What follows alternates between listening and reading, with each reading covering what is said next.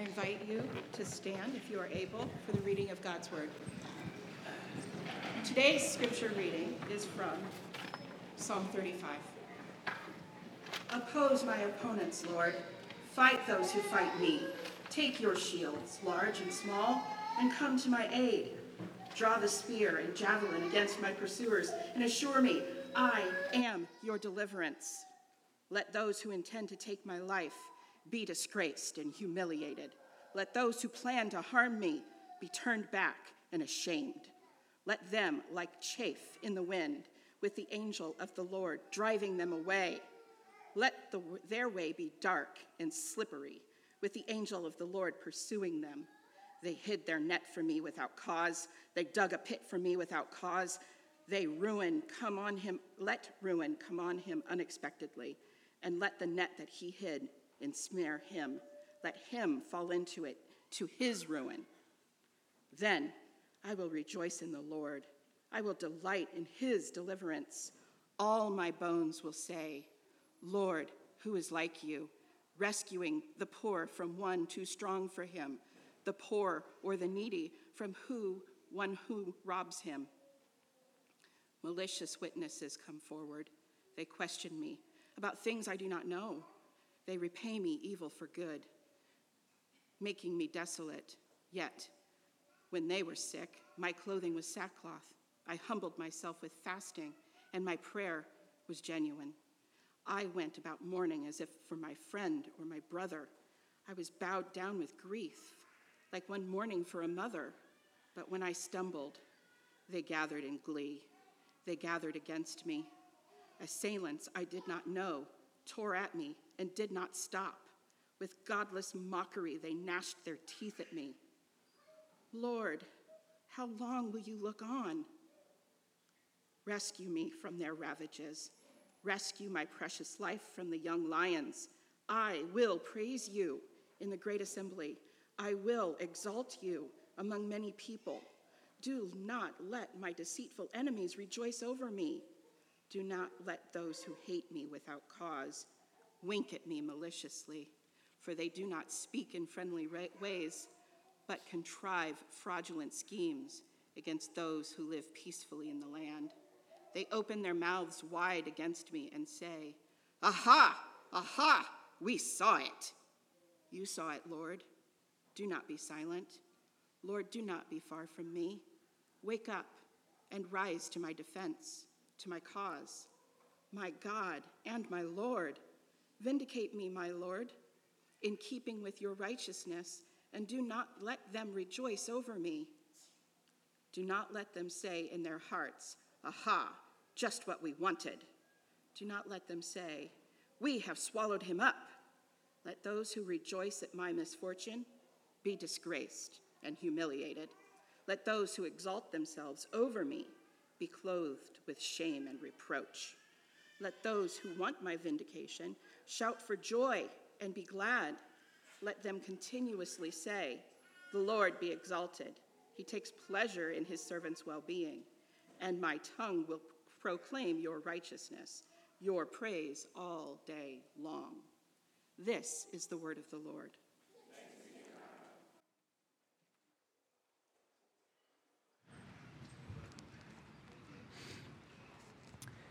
Well, good morning, everyone. If you are new to First City, my name's Chris, and I serve as the lead pastor here. So thankful you're here with us this morning as we continue our series in the Psalms. Each summer, we take a few weeks out of the summer to just kind of go through the Psalms chronologically, and this morning we are in Psalm 35, and as you heard Jesse so beautifully read for us, it's a pretty intense psalm.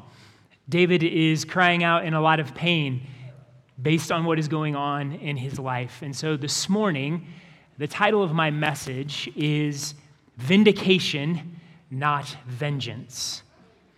My favorite novel of all time is The Count of Monte Cristo. And if you've read this novel, you know why it is my favorite. It should be everyone's favorite. It is that good. There was a movie that came out like in 2001 or so with Jim Caviezel. Hey, it's a great movie. They kind of changed some of the plot, but it is a good movie. So if you haven't seen that movie, check it out. It's a great representation of the book. But this book is great for several reasons. Engaging characters, an incredible plot, thoughtful dialogue, and really a lot of philosophical and theological reflection for what is essentially a good revenge story. So if you're not familiar with the plot, the main character, Edmond Dantes, is this young, a little bit naive, but very noble young man who is wrongfully accused of treason and thrown into prison. And he is the victim of a plot of three men who were jealous. They had these jealous motives towards him. They get this magistrate who is trying to climb the social ladder involved with them, and they get him thrown into prison. While in prison, Dantes loses everything. He loses his job, he loses his reputation, his father dies of starvation. His fiancée marries one of the guys who was in on the plot to get him thrown into prison. You're like, ouch! While in prison, he meets this mysterious priest. And over the next 8 years, this priest educates him in things like culture and history and languages and mathematics and medicine and science and chemistry. He also tells him of this mysterious and legendary treasure that he knows the location of. After 14 years, Dantes, he escapes, finds the treasure, reinvents himself as the Count of Monte Cristo, and then with this expert education, skill of weapons, and limitless wealth and resources, enacts this elaborate plots to get revenge on those who destroyed his life. And the way he gets at those people, it's good. I'm not going to give it away the story, but it is good. It is worth the read. And I think we all can admit that we like a good revenge story. Revenge in a lot of ways is connected to justice, and we like to see the bad guys get what's coming to them. But there's also a sense in which we enjoy revenge stories because it connects with us, something internally, that angst and that anger that we experience when we've been hurt by others. We know the pain, and sometimes we don't know what to do with it, and so we'll go to these revenge stories. It's almost this catharsis that we get to kind of just experience those emotions in a safe environment. We look at those stories and go, man, I wish I was Dantes and I had limitless resources and a really keen mind to know how to get revenge against those who have hurt me. But here's the challenge. Even if you haven't had this experience where someone has destroyed your life, and even if you aren't necessarily acting out revenge really in real life, here's the challenge. Even at the level of feeling and even at the level of desire, God's word makes it very clear, we don't have a green light for vengeance. Romans 12:19 tells us, do not avenge yourselves. Vengeance is mine, says the Lord. I will repay. And this is where Psalm 35 leads us. In the midst of all those hurts that we experience and that pain and those times where we want to retaliate and lash out in revenge, Psalm 35 holds out something different for us, a different response. And here's the main point for us. Here's what Psalm 35 points us to ultimately this morning, is that followers of Jesus, God's people, we cry for vindication rather than claw for vengeance. And so let's look into Psalm 35, see what this means, to cry for vindication rather than claw for vengeance. Well, Psalm 35 is what is known as an imprecatory psalm, meaning it's a psalm that calls for God's judgment down on enemies. David says in verses 1, 4, and 8, oppose my opponents, Lord, fight those who fight me. Let those who intend to take my life be disgraced and humiliated. Let ruin come on him unexpectedly. Listen, David isn't messing around. David is crying out intensely. He wants the Lord to bring judgment and shame and humiliation and defeat on his enemies. Why is David so fired up? Why is he crying out with such intensity? Because there's a very real hurt and sin that he is experiencing. Verse 7 says this, they hid their net for me without cause. They dug a pit for me without cause. There were those who were attacking and troubling David for no reason. They had no reason. He had done nothing to them, and yet here they were attacking him. There was an unprovoked and unjust attack. Also, there is betrayal. Listen to what David says in verses 11 through 16. Malicious witnesses come forward. They question me about things I do not know. They repay me evil for good, making me desolate. Yet when they were sick, my clothing was sackcloth. I humbled myself with fasting, and my prayer was genuine. I went about mourning as if for my friend or brother. I was bowed down with grief like one mourning for a mother. But when I stumbled, they gathered in glee. They gathered against me. With godless mockery, they gnashed their teeth at me. So there were those that David loved. He loved them so much that when they were suffering, he prayed for them. He put sackcloth and ashes. This was a sign when you're in great mourning, and he would do that for them when they were suffering. This is an expression of deep solidarity and care for someone. And David said, when these people were sick, when they were suffering, when they were hurting, nothing but love, nothing but concern, nothing but care and service for them. And how do they repay me? Evil. They mock me. They lie about me. When I mess up and I stumble and I sin and I fail, they laugh at me. They rub it in my face. David showed nothing but love and concern, and then he, in return, got the business end of mockery. Deep, deep betrayal. And on top of this, David says they're deceitful. They would contrive fraudulent schemes. They were trying to create these lies about David to bring him down. And not only against David, but as he says in verse 20, against all those who live peacefully in the land, those who were good and righteous, this crew was coming at them with lies and deceits and schemes in order to bring them down. Attacked without cause, lied about, having his mistakes thrown in his face, betrayal from those that he had loved.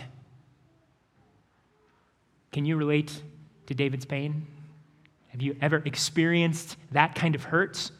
Can you understand why David is crying out with such intensity?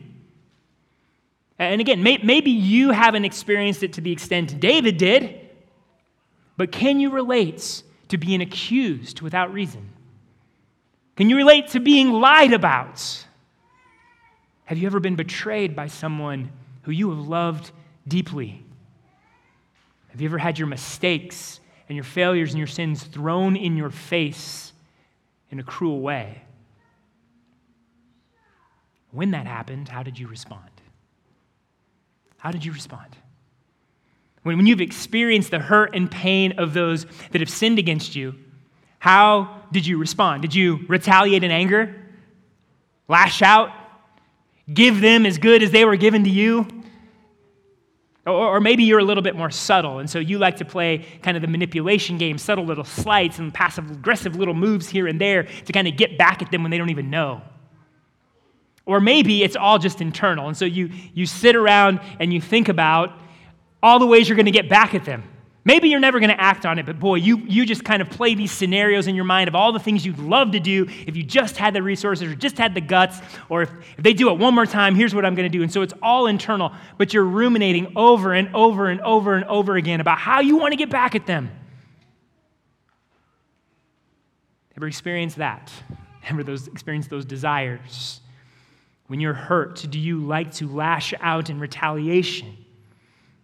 Or maybe you respond a bit differently. Maybe rather than the retaliation and the anger, you shrink back in fear. If I can share a story at the risk of being kind of vulnerable here this morning. About 4 years ago, I had the painful experience of being slandered, of having myself and others in leadership at First City being slandered by some folks who left the church. And that's always a really hard and disorienting thing to experience, especially when there was good relationship and when you had the last conversation with this couple was like, hey, everything's fine, there's nothing wrong, we just want to find a different church. And so we're like, okay, everything's great, cool, okay, be blessed, be filled. And yet, shortly thereafter, you hear they're saying some pretty significant things. You're like, wow, okay, didn't know where that was coming from, but accusations of being abusive and being controlling, and you're wondering, where did that come from? And those of you that were part of those situations, I'm so grateful for First City, and we try to respond with open arms and open ears, but at the same time not giving place to lies and accusation. But if I can be honest with you, here's what it did to me internally. It threw me. It threw me. Like, the last thing in the world that I want to be is an abusive pastor. Like, I experienced some pretty deep church abuse in high school, and the last thing in the world that I want to do is be that kind of pastor. And the last thing in the world that I want is First City Church to be a place that is controlling and spiritually abusive. I want people to thrive here, to know Jesus, to grow in their walk with Jesus.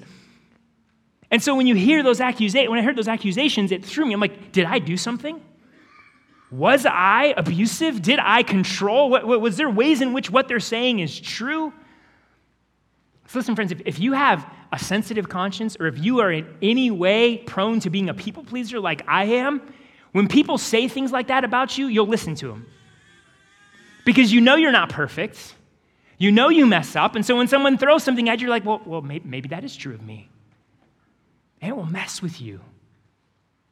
Do you respond when people throw accusations and lies about you and slanders and mockery at you? Does it start to throw you? Does it start to mess with you? We can live our lives in such a way where we're so afraid of being thought of as this thing. We do everything that we can in our power to not be seen that way. And then when someone says we're that way, it throws us. And so here's what happened. It started affecting the way I led.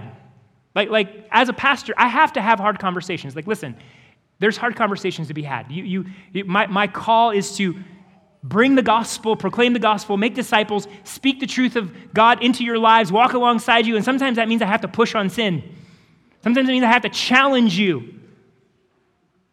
And yet I found myself being reluctant to challenge and push in ways I needed to do because I didn't want to be called abusive. I didn't want to do anything that could come across as being abusive. I also found myself being reluctant to make certain decisions because I didn't want to be called controlling.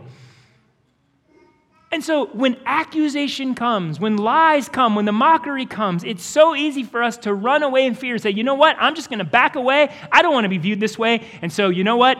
Peace out. Is that your response? Fear. Because listen, friends, whether it's retaliation and anger, or whether it's fear and withdrawing, both of those responses miss the mark because neither of those responses is a response of faith. Neither of those responses is depending and trusting on God. It's a self-protective, self-reliant, self-centered response. David does something different. David models for us something different. Rather than retaliating in anger, rather than retreating in fear, David cries out. And what does David want God to do? Well, there's two layers of the imagery in Psalm 35 here. One is legal. The language and the poetic imagery he uses is legal. The other is military. When David says, oppose my opponents, the word oppose in the Hebrew is a legal term. It's the idea of standing before a judge and pleading your case. David is saying, God, be my defense attorney. Be the one who pleads my case and oppose those who are making accusations against me. The other layer of imagery he uses is military. Fight those who fight against me. Take up your shield, your spear, and javelin. He also speaks of the angel of the Lord pursuing and driving away enemies. We saw this last week, that the angel of the Lord is a particular manifestation of God's presence. And when the angel of the Lord shows up, usually it is to show up to fight for God's people. And so he is wanting God, fight my enemies, drive them away, defeat them. And so there's a legal sense, defend me against the accusations, but there's also the military sense, God, fight for me, defeat my enemies, overthrow them, drive them away, show them to be shameful and humiliated. David is asking God to be his defense, to be his help, to be his warrior. And so these two terms, or these two images, this legal defense and military victory, these two things taken together capture the fullness of David's desire expressed in verse 24. Vindicate me, Lord, my God, in keeping with your righteousness. Vindicate me. Make it abundantly clear to everyone I'm in the right, and those who harm me are in the wrong. And not only that, not only show me to be right, but defeat the evil, defeat the enemies, defeat those who accuse me and lie about me and betray me and plot evil and wicked and deceitful schemes to overthrow me. Defeat them, humiliate them, shame them, drive them out, make them fail. Vindicate me, Lord. David is pleading with God to vindicate him. He's pleading with God And in pleading with God, David is crying out for vindication. He's not calling for vengeance. And this is good and right. Because listen, vindication will always, always be better than vengeance. Because vindication is rooted in something greater. Notice what David says. Vindicate me, Lord my God, in keeping with your righteousness. You see, crying for vindication is God-dependence, not self-reliance. Crying for vindication is the desire to uphold righteousness and truth and goodness. Crying for vindication is the belief that God will always deal with sin and evil and hurt correctly and perfectly. And here's really one of the reasons why vindication is better than vengeance. Because listen, as much as you and I may justify our vengeance, as much as you and I may believe we have a right to retaliate and to lash out, and boy, doesn't it feel good to do so, we will never, ever bring true justice with our vengeance. You and I, we are going to either underpunish or overpunish. On top of that, vengeance is this desire to relieve ourselves from emotional turmoil and angst. Vindication is about upholding righteousness. So vindication is always better than vengeance because vindication holds up what is true. Because listen, friends, when we give ourselves over to vengeance, when we give ourselves, whether it is acting on it or whether it's ruminating on it over and over and over again, when we are consumed with relieving sort of that emotional angst on our own, what happens? Our hearts become more and more shaped in anger, more and more shaped in self-reliance. And if you should act on vengeance, what happens? There's a sort of a temporary emotional relief. But does that solve the problem? Does it end there? No, it creates a cycle. More and more and more. All you're doing is putting out more anger or more evil and more mockery and more pain into the world. And it's going to shape you, and it's going to form you, and it's going to turn you into a person consumed with anger, consumed with retaliation, consumed with sort of self-protection and self-righteousness. Vindication is always better than vengeance. Because when we cry for vindication, we look to something bigger than ourselves. When we cry for vindication, we want to acknowledge that upholding righteousness and depending upon the Lord and standing in faith and hope, those are always better. When we cry for vindication, the effect of our heart is what? Dependence, humility, faith, hope, trust. When we cry for vindication, we are saying, Lord, do what only you can do. And we're going to trust that you will deal with evil perfectly. We trust that you will bring righteousness and judgment and justice to the hurt and the wrong. And friends, this is our hope, is that this is what God does. Yes, evil runs rampant in our world. There is plenty of evil. There's plenty of pain. There's plenty of hurt and lies and mockery and deceits and evil schemes. But even now, we see that the Lord is not indifferent to that. Over and over and over again, we see those who plot and scheme and lie and mock and betray being exposed, being brought down, being undermined. Their very plots and their very evil, they sort of sink underneath it. They fall in their own traps. I mean, look at the mess of our culture. Look at the mess of government. Look at the mess of entertainment. I mean, just anything in our culture, you just see this playing out. God is not indifferent to the evil. The evil plans of men, he is turning against them and they're bringing themselves down. And yes, sometimes people get away with things, but they won't forever. No one gets away with anything forever. There will be a day God will bring ultimate justice and judgment to evil. When we cry for vindication, we're setting our hope on that, setting our faith in that, our belief in that. And so we cry for vindication because vindication is better than vengeance. Also consider this. If we go the route of vengeance, the lies and the accusation and the mockery often don't even get addressed. They get kind of put in the background. It becomes about me trying to relieve the angst that you've caused me, and so I'm going to inflict pain on you because you inflicted pain on me. But the lies and the deception, they don't get addressed. But crying out for vindication, because it's rooted in righteousness, what we say is it is better to be right than it is to get even.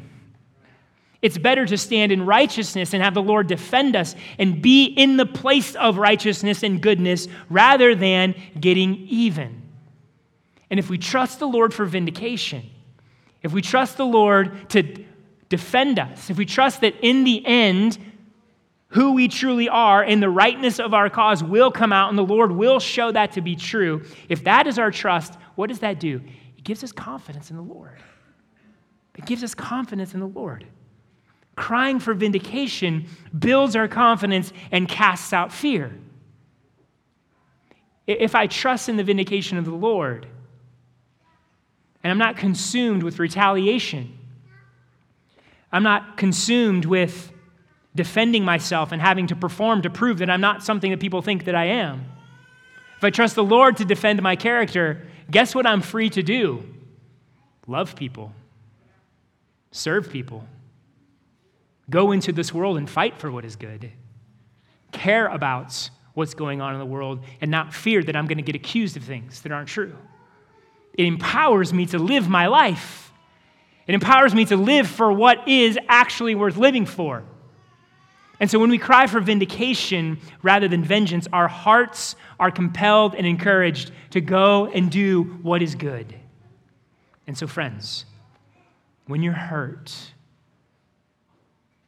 are you crying for vindication or are you clawing for vengeance? When you experience lies and accusation and betrayal, do you have confidence in the Lord and His vindication? Or are you holding back in fear? How do you respond to the pain? How do you respond to the wounds and the hurt and the sin against you? Here's something we have to be honest about and come to grips with. In and of ourselves, we will always fall into the cycle of hurt, sin, anger, retaliation, vengeance, and fear. Like in and of ourselves, we will always be on that cycle. Why is that? Because in and of ourselves, our hearts, we're selfish. We're self-reliant. We're self-protective. In and of ourselves, our hearts doubt God's goodness and His power and authority. We doubt that God will actually care for us. We doubt that God will actually vindicate us and defeat evil. We doubt that, or we view self as more important than righteousness, and so we'll take matters into our own hands because it's about us relieving the angst inside ourselves. In and of ourselves, we will always fall into this cycle. But here's what's more. In and of ourselves, we are guilty of this. We are guilty of sinning against God and sinning against others. Listen, we ourselves have been those who have lied about others. We ourselves are those who have mocked others and thrown their mistakes in their faces. We have been those who have betrayed others, betrayed those who have loved us. We have been guilty of fraudulent schemes and trying to work for the undermining and hurt of other people. Like, listen, we don't just experience the problem, we're part of the problem. In and of ourselves, when we stand before God, the verdict is guilty, worthy of judgment. The verdict is not vindicated. No, in and of ourselves, when we stand before God, we're in need of vindication. We stand guilty. We stand powerless. We stand in this endless, bottomless cycle of anger, hurt, pain, vengeance, retaliation, and fear. I mean, look at the mess we make. Look at the pain we can cause. But friends, we're not without hope. As dark as it can be, as painful as it can be, we're not without hope. And Psalm 35 beautifully points us to where the vindication that we need may be found. David writes in verse 19, "Do not let my deceitful enemies rejoice over me. Do not let those who hate me without cause wink at me maliciously. Yes, David, he was hated without cause. But also recognize David was not 100% innocent. David ever guilty of a fraudulent, malicious plot against someone else? Yeah. And it resulted in a guy getting killed because David slept with his wife. David was guilty of the very things that he was asking the Lord to defend him of. David was not 100% innocent in these matters. However, the good news for you and I is there is one who was hated without cause, but was 100% not guilty, 100% innocent, guilty of no sin and no crime. In John 15, verses 18 through 25, Jesus tells his disciples of the persecution they're going to face because of him. The world hated me. They persecuted me. They're going to hate you and persecute you. And here's what Jesus tells them in verses 24 and 25 of John 15. Now they have seen and hated both me and my Father. But this happened so that the statement written in their law might be fulfilled. They hated me for no reason. Like Jesus quotes Psalm 35:19 and says, I am the fulfillment of this. I am the one that has truly and fully been hated for no reason. See, Jesus perfectly walked in righteousness, perfectly obeyed God, perfectly walked in truth, perfectly loved and served and sacrificed for people. And how did the world treat him? Falsely accused him, lied about him, mocked him. One of his best friends betrayed him. Lying, malicious, deceitful plots against him. And in one of the greatest, if not the greatest ironies of history, the person who was 100% innocent was nailed to a Roman cross as a shameful criminal. And how did Jesus respond to all of that? Did he retaliate? Did he lash out? No. He didn't even call the army of angels he had every right to call down on those who were persecuting him. Instead, Jesus did something else. This is what Peter tells us in 1 Peter 2. When he suffered, meaning Jesus, he did not threaten, but entrusted himself to the one who judges justly. In the face of accusation, in the face of insult, in the face of suffering and betrayal and mockery, Jesus didn't retaliate, but he entrusted himself to God who judges justly. He said, God will be my vindication. And he entrusted himself. And what was the result? Yes, Jesus was killed. But what did that accomplish? What did Jesus' death accomplish? As Peter goes on to say in verse 24, he himself bore our sins in his body on the tree, so that having died to sins, we might live for righteousness. By his wounds, you have been healed. Entrusting himself to God, Jesus willingly endured insults and mockery and lies and betrayal and ultimately death. Why? For our salvation. So that you and I could experience forgiveness. Jesus bore our sins on his body, meaning he took the judgment that our sins deserved, that all the lies and the accusations and the betrayals and the mockery and malicious deceit that we have inflicted on other people, all the ways that we have been fearful and not have trusted God, Jesus took all of that on himself. He took the judgment you and I deserved on himself so that you and I could be forgiven. All of our sins wiped clean, so that we could be set free. Why? As Peter says, to live and walk in righteousness. And here's the beauty. If you are in Christ, you've been clothed in the righteousness of Christ, Scripture says. It's as if you wear it. Jesus' very righteousness has been given to you. Meaning, when you stand before God, you don't stand before God as a guilty sinner. You stand before God, get this, vindicated. You stand before God in the right. You stand before God as if you had never sinned. You stand before God as one who is loved and accepted and welcomed into the family. And all of that, not because of our righteousness, not because of what we have done, but because of what Christ has accomplished. Friends, our vindication is because Christ himself was vindicated. Listen, Jesus willingly endured mockery and lies and betrayal and death and accusation, all of that, yes, and he entrusted himself to God who judges justly, entrusted himself that he would be vindicated. And was he vindicated? Yes. The answer is a rhetorical question. Yes. How do we know? He got out of the grave. He got out of the grave. In raising Jesus from the dead, God declared to the world, this is the truly righteous one. He truly is the Son of God. He truly is the Savior. He truly is the King. And so in his death and resurrection, here's what Jesus did. He silenced all the accusations. He closed the mouth of lying tongues. He rendered betrayal powerless. He brought all of their deceitful schemes to nothing. And as Colossians 2 tells us, he put to open shame and humiliation all the evil rulers, powers, and authorities that opposed him. Listen, friends, in his resurrection, Jesus was vindicated.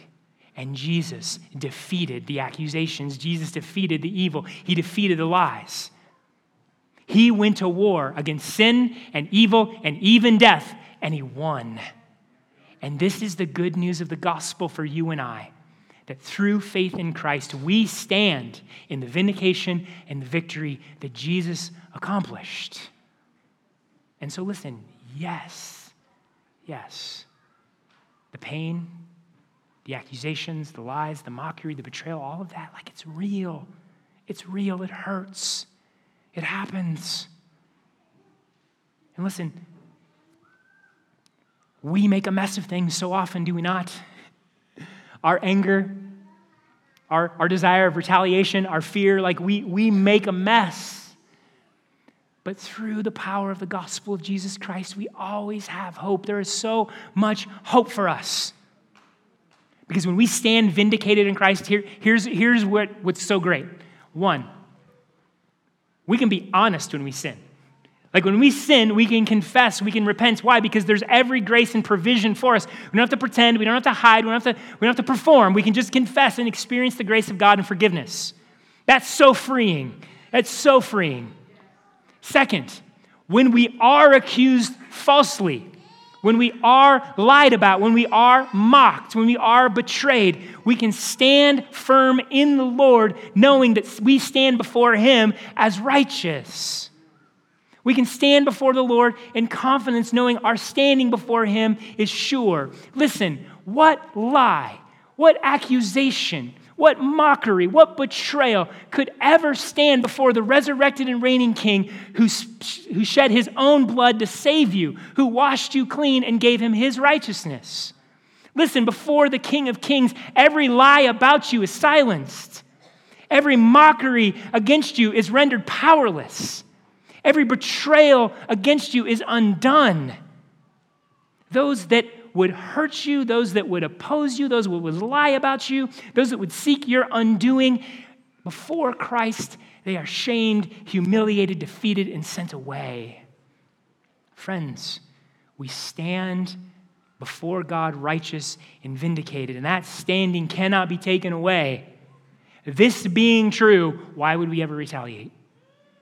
Why would we ever need to retaliate? And what is more, we stand in the hope that Jesus is coming back. And when Jesus comes back, the enemies of evil and sin and death that he defeated will be overthrown forever.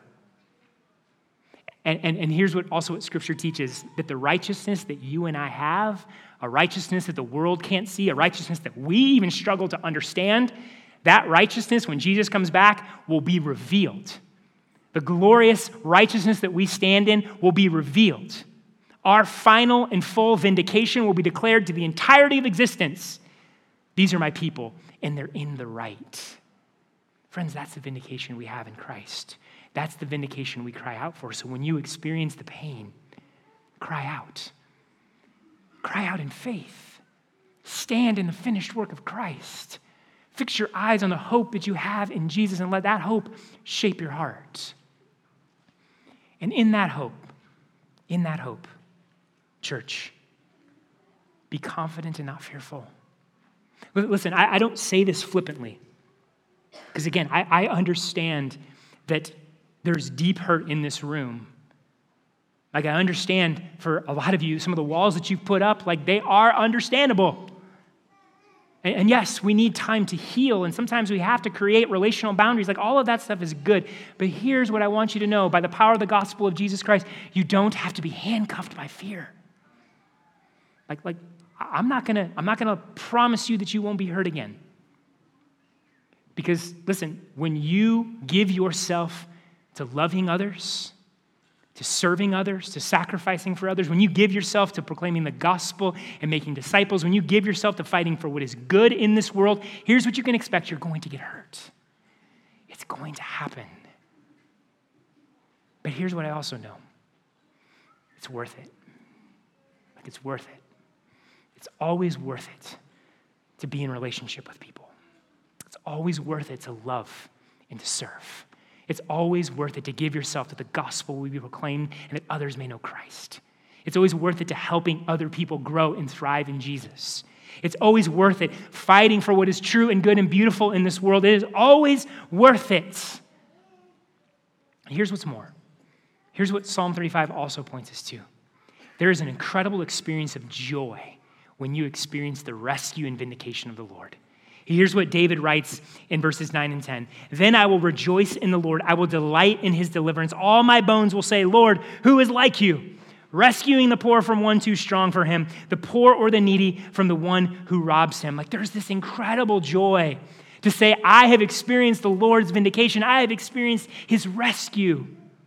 But friends, we'll never experience that joy unless we're willing to risk being hurt.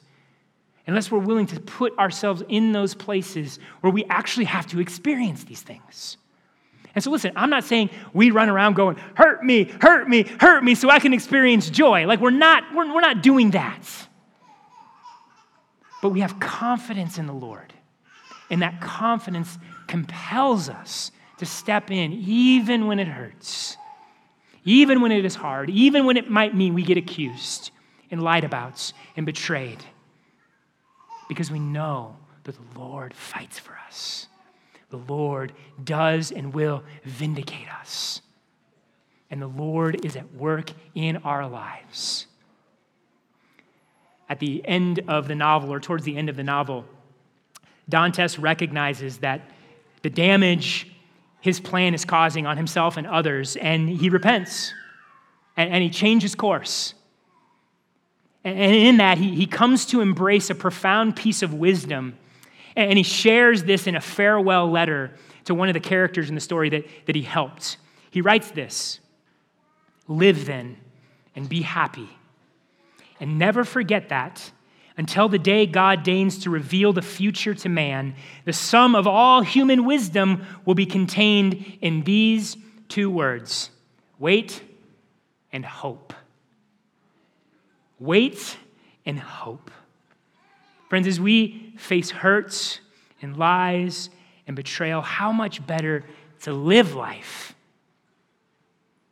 and live life waiting, trusting in the Lord, putting our hope in him, putting our hope in his power now and our hope in Christ's return, being confident in God's goodness and power for us, waiting, hoping over retaliation and fear.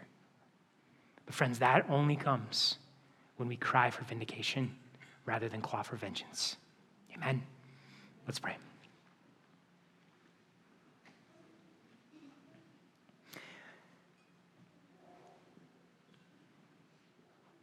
Father,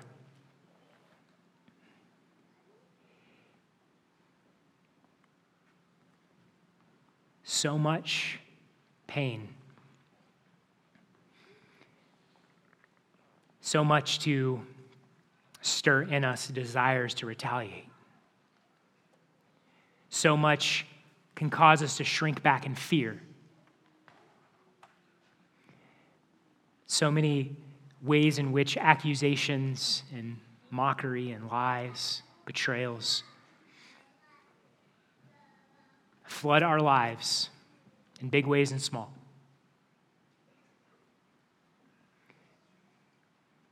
And so we just acknowledge, Father, our need. We acknowledge our need for vindication. We acknowledge our need for your comfort. We acknowledge our need for your grace.